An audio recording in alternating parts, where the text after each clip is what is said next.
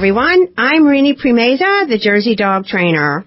Welcome to this week's edition of Thursday in the Doghouse, an on-air radio talk show devoted solely to educating and informing you, the dog-owning community, about all things dog. My 30-minute program includes lots of interviews with experts in this field, including veterinarians, dog trainers and behavior specialists, authors, breeders, and rescue and shelter volunteers. I can tell you that while you're listening to my show and hopefully learning more than you ever knew before, I'm also learning. Our interviews are with experts, so you can trust that what they're saying is the real deal. So make sure you put Thursday at 10 a.m. on your weekly calendars every week to listen to Thursday in the Doghouse on WNJC 1360 a.m. In case you just discovered us, or possibly you haven't been able to catch every program, all you have to do is go to my website, www.jerseydogtrainer.com, and click on the page marked Rini's Radio Show. You'll see a huge list of podcast links for all the subjects we've talked about throughout the year. Just click on any of those links that you're interested in, then sit back, relax, listen, and learn. My guest today is Nanette Morgan, a certified professional dog trainer from Santa Clara County, California. She lives with her rescued Siberian Husky, Binks. Her business, Positive Pals Dog Training, specializes in training the family pet and providing support for the newly adopted dog. Nanette also is involved with several Siberian Husky rescue groups by providing assessment and training services for rescued northern breeds. She's co-authored an article in the Chronicle of the Dog called Does Breed Matter? Utilizing the Siberian Husky's genetic blueprint when training. Today our topic will be all about those Siberian Huskies and what challenges they present when training them. But first, let me tell you what services I offer right here in the South Jersey area as a professional dog trainer and behavior consultant. Is your dog always in the doghouse? Does he greet people by jumping all over them? Does she chew your shoes and steal your undies? Guess what? Your dog needs training.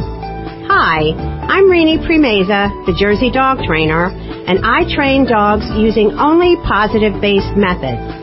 My services include private training right in your own home. I also offer group puppy kindergarten classes starting at 8 weeks of age and group classes for adolescent and adult dogs beginning at 5 months of age. All group classes are held at Dog Days Camp for Canines, 23 West Main Street, Marlton, New Jersey. For more information, please contact me at 609-280-9338 or on the web at www.jerseydogtrainer.com. Again, that's 609-280-9338 or on the web at www.jerseydogtrainer.com. Good morning, Nanette. Thanks for joining us again in the Doghouse. Thanks, Rainey. It's great to be back. Yeah, I enjoy having you here. You're a very interesting woman. So I'm assuming that your favorite breed is the Siberian Husky. Is that correct? Yes, that would be correct. So what did attract you to them that you work so closely with them? Well, when I was looking for my next dog as an adult, I had different dogs as a child, but it was a while as an adult before I could have where I had a location where I could have a dog. I started looking at dogs, and I met a lady with some Siberian Huskies at an event, and I talked to her about them, and I liked them. So I started doing a little bit more research, and next thing I knew, I adopted a 9-month-old adolescent full of vinegar husky male.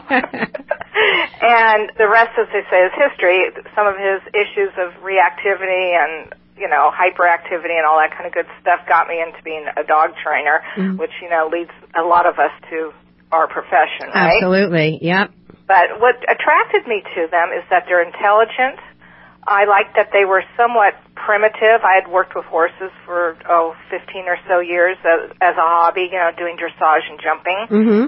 And I like that they're generally very people-friendly. They generally get along very well with other dogs. That's part of their breeding. Mm-hmm. They're easy to groom, and they have a wicked sense of humor. So you'll have to describe what that's all about in a little while. Okay. Is that Binks you're talking about, or this was another dog at another time? I adopted he's 12 years old now. Okay. All right. Wow, that's a long time. He's obviously, he must be very healthy. He is, and good care, exercise, good quality food, and he probably has good genetics, too. Yeah, really. Let's talk about what it's like to live with these dogs. How do you exercise a dog that was bred to pull these carts and wagons and sleds across the tundra? How do you exercise a dog like that in a warm climate like California? Well, obviously, lots of walks are important, going on hikes when we can. When there's snow, where I live, there's not snow, but about 3 or 4 hours away, if it's a good season, there's snow. We go with our rescue group, which is also a club, and we go karting and mushing. You can do skijoring on skis. That's using cross-country skis, and you have the dog attached to you in the front with a tow line, right? Dog or two, and you get pulled or dragged through the woods. You can also do some different sports with them. Generally, doing those sort of things is probably enough exercise. It depends on the dog. The other thing that's good, too, is if they have a playmate. They're howling right now because they're probably an ambulance went by, so I don't know if that's affecting you hearing me. Yeah, I'm sure. No. I'm sure it affects their hearing. Okay. In bad weather, a lot of mental exercise is good for them, which, that's good for other dogs, too. So you can play games with them in the house. You can have mental enrichment toys like Buster Cubes, Kongs, those sort of things. Mm-hmm. So as far as the exercise is concerned, all right, you don't always go to places where it's snowy, but when you do, you must have a lot of equipment that you have to store.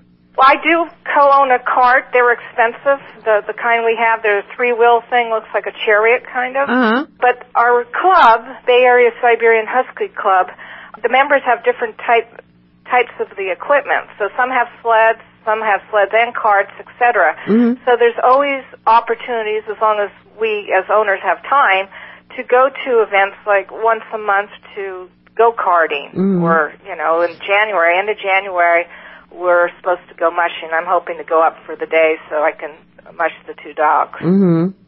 Well, I know in my area, I have a hard enough time convincing people to take a dog for a walk once a day. It's a little bit difficult. So if you have a high-energy dog, actually how much physical exercise would you suggest that these dogs have? How many walks a day, and how long should those walks be for these dogs? Well, Rainey, it would depend on the age of the dog and its temperament, too. Some can be real couch potatoes, but most of them are high energy, like you described. Mm-hmm. So I would say at least a minimum on work days, assuming people work, a half hour twice a day, roughly. And if they have another playmate, they'll get into some heavy-duty wrestling and that, so that's a little bit of exercise. Mm-hmm. The other thing, too, I suggest to owners is to, because they're working breeds, make the dog work for things. Mm-hmm. So, for instance, in order to keep my older guy's obedience skills in tow, I make him heel to the dinner bowl every night. Really? Mm-hmm. From where?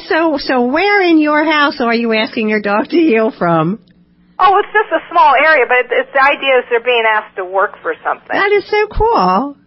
Well, it's nothing original to me. When I first got him, like I said, I wasn't a dog trainer at the time, and one of the things that the rescue suggested was try to make them do things like sits or whatever they know at that point, right, before they get their meals, and just basic, what we would probably call nothing in life is free, right? Yeah. But they didn't call it that. So it makes sense, though. If the dog's a working dog, it's got to have some kind of job. So it seemed to work. That's terrific. So you get your dog to heel to the dinner bowl. That's so cool. I really love that idea. Or to treats in his crate.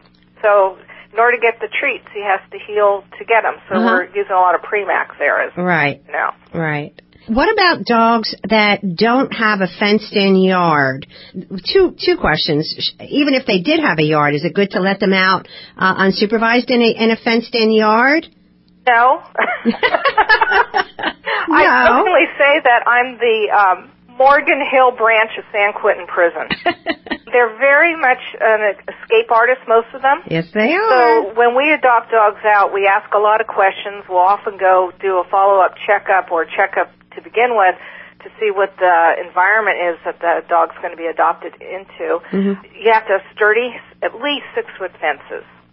Okay. It needs to be proofed around the bottom so they can't dig out. Mm-hmm. Do they often dig out of the yard?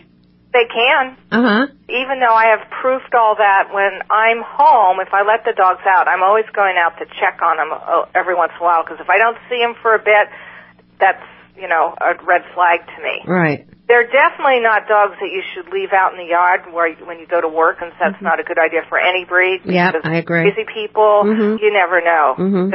It's just not safe. Mm-hmm. Okay. If they don't have a fenced-in yard, then they really do have to work a little harder to exercise them, correct? Well, let's face it, when we're at work, what do dogs mostly do during the day? Well, hopefully sleeping. Yeah, that's pretty much what they do, probably a few bouts of playing, but when you get home, that's definitely a time to take a little walk, and, it's good for the human, too. Mm-hmm. They're known for escaping the yards and things like that. Have you ever heard of a dog that didn't have separation anxiety that would try to escape the house?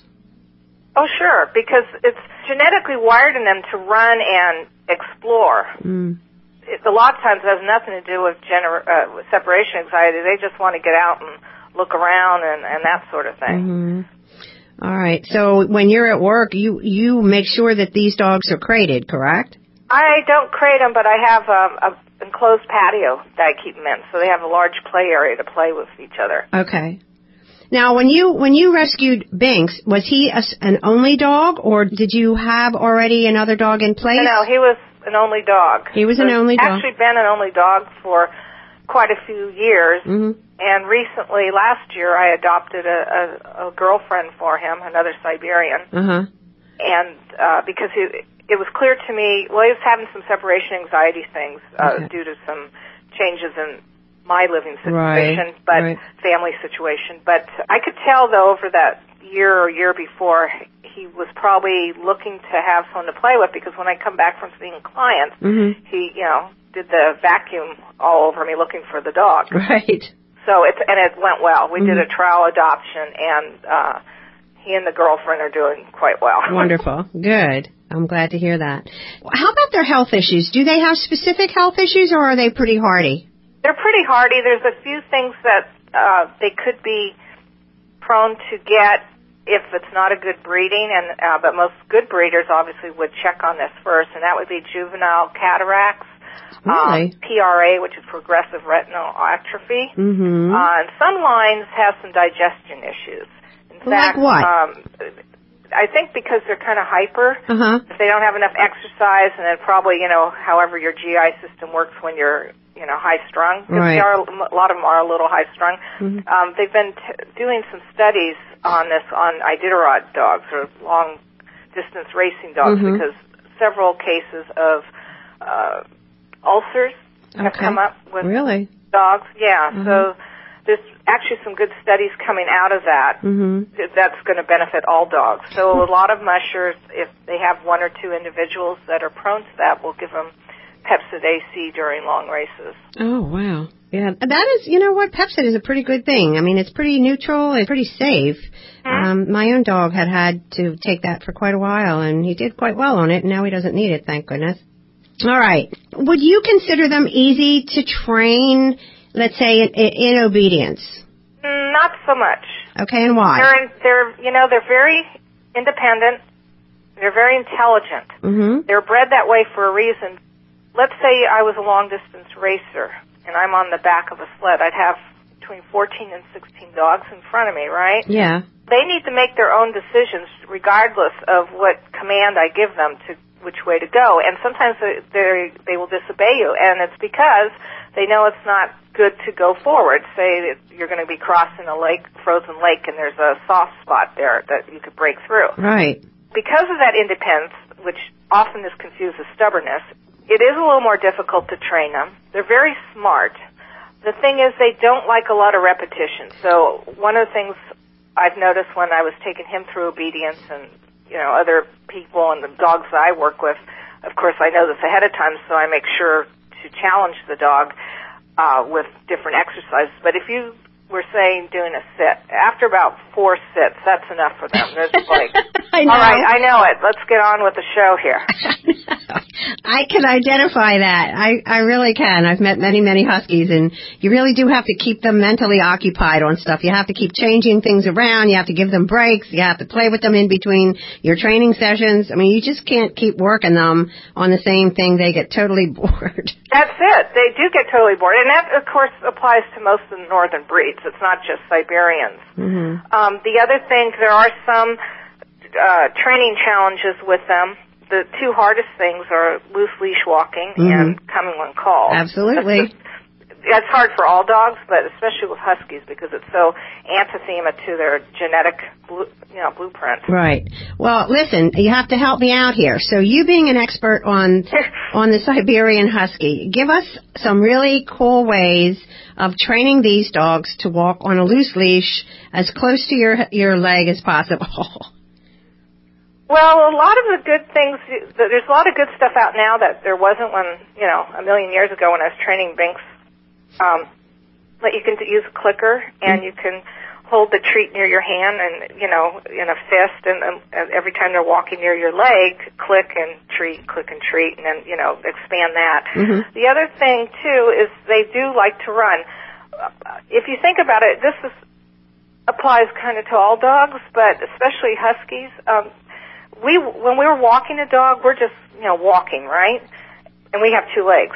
But dogs have 4 legs, so their normal gait, and especially the Husky, is a trot.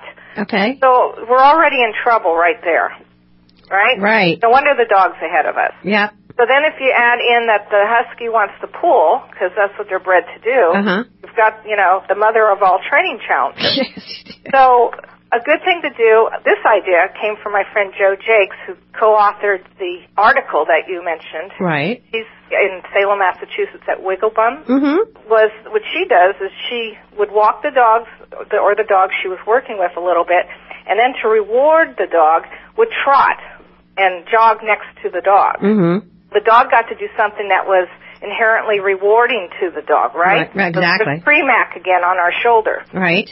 So that's one way. And most of the other loose leash walking tips that we use with other dogs work well too. Mm-hmm. The penalty yards, going backwards. So they pretty soon realize in order to get to point B, they have to stay next to you. Right. And if they don't, then they have to go back to point A again. Right. That's the penalty yard. Yeah. Yeah. Or, be a tree. But I always suggest that people give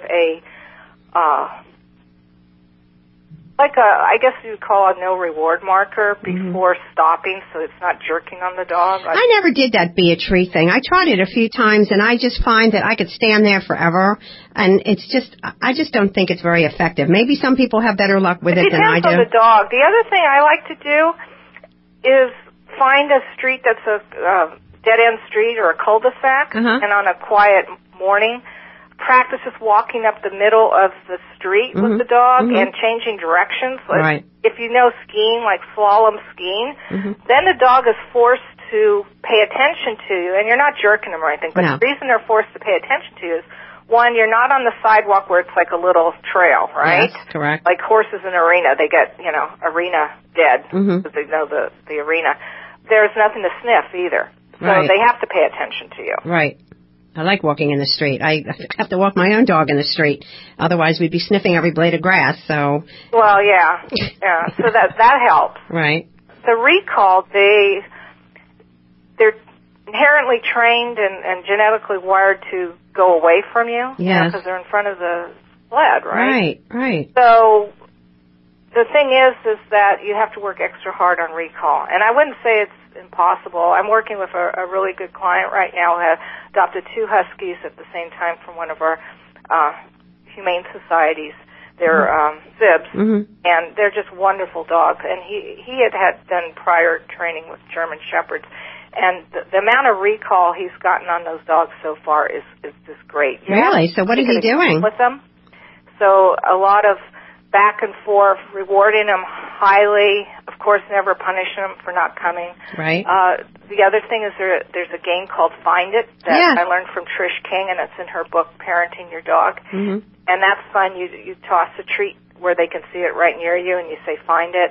And you do that a few times, and you start throwing it a little further away, and then you can incorporate that into recall. So, you call the dog, reward him, and then toss a treat within his line of sight and say, find it, and then keep going back and forth, kind of a round robin by yourself. Absolutely. It's a fun game. I do that all the time. And it really strengthens the recall. Yep. Mm-hmm. It really strengthens, and that's a great game to play on rainy days, too. Sure. Gets them mentally tired. Yep. Yeah, that's great. All right. I know that this is a pretty versatile dog as far as sports is concerned. So what types of sports are they good for other than mushing? Can you put them into agility? I mean, would that be a good thing or?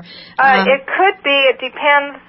There are some Siberian Huskies that have gotten agility titles. It would just depend on the dog and how reliable they are off leash. Mm-hmm. That's one of the problems. A lot of the Huskies are just not good to be off leash, and we advise against it. So it would depend on your dog. Right. I was going to try it with Banks, but whenever he was let loose and we were in an enclosed agility thing, he did the victory laps.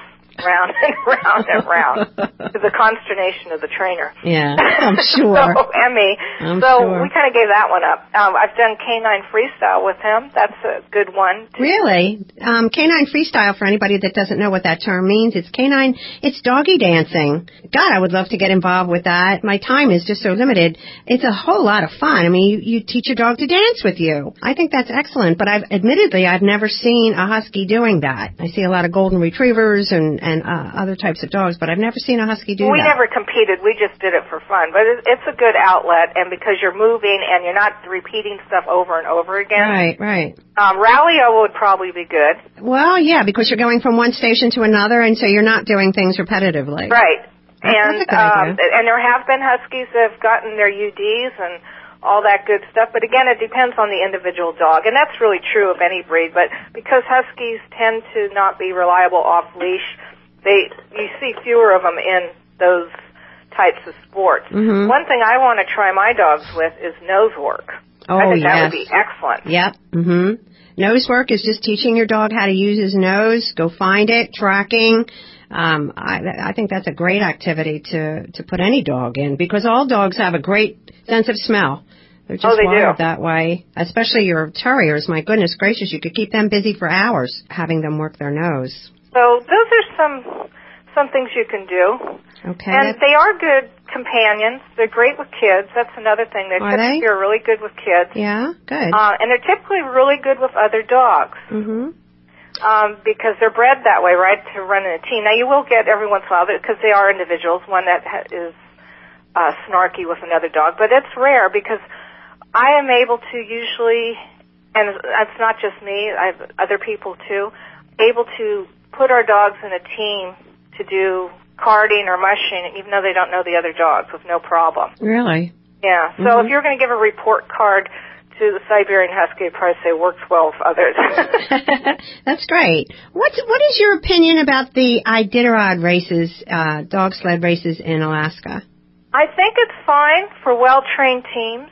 And it's getting better. They're putting more stringent rules about how many pre-qualifying races the dogs have to be in before. It used to be only one or two 200-mile races. Right. Before, but they're getting more difficult, or more stringent, I should say, about who they're letting to do it. Mm-hmm. And so that's better overall for the dogs. I do think it's kind of a long haul, but the dogs that have done it successfully are used to running miles and miles every day, even sometime during the summer, even though you cut back a little bit in the summer due to the weather and that sort of thing. But it's been way better. This last Iditarod that we just had in March, there were no dog deaths.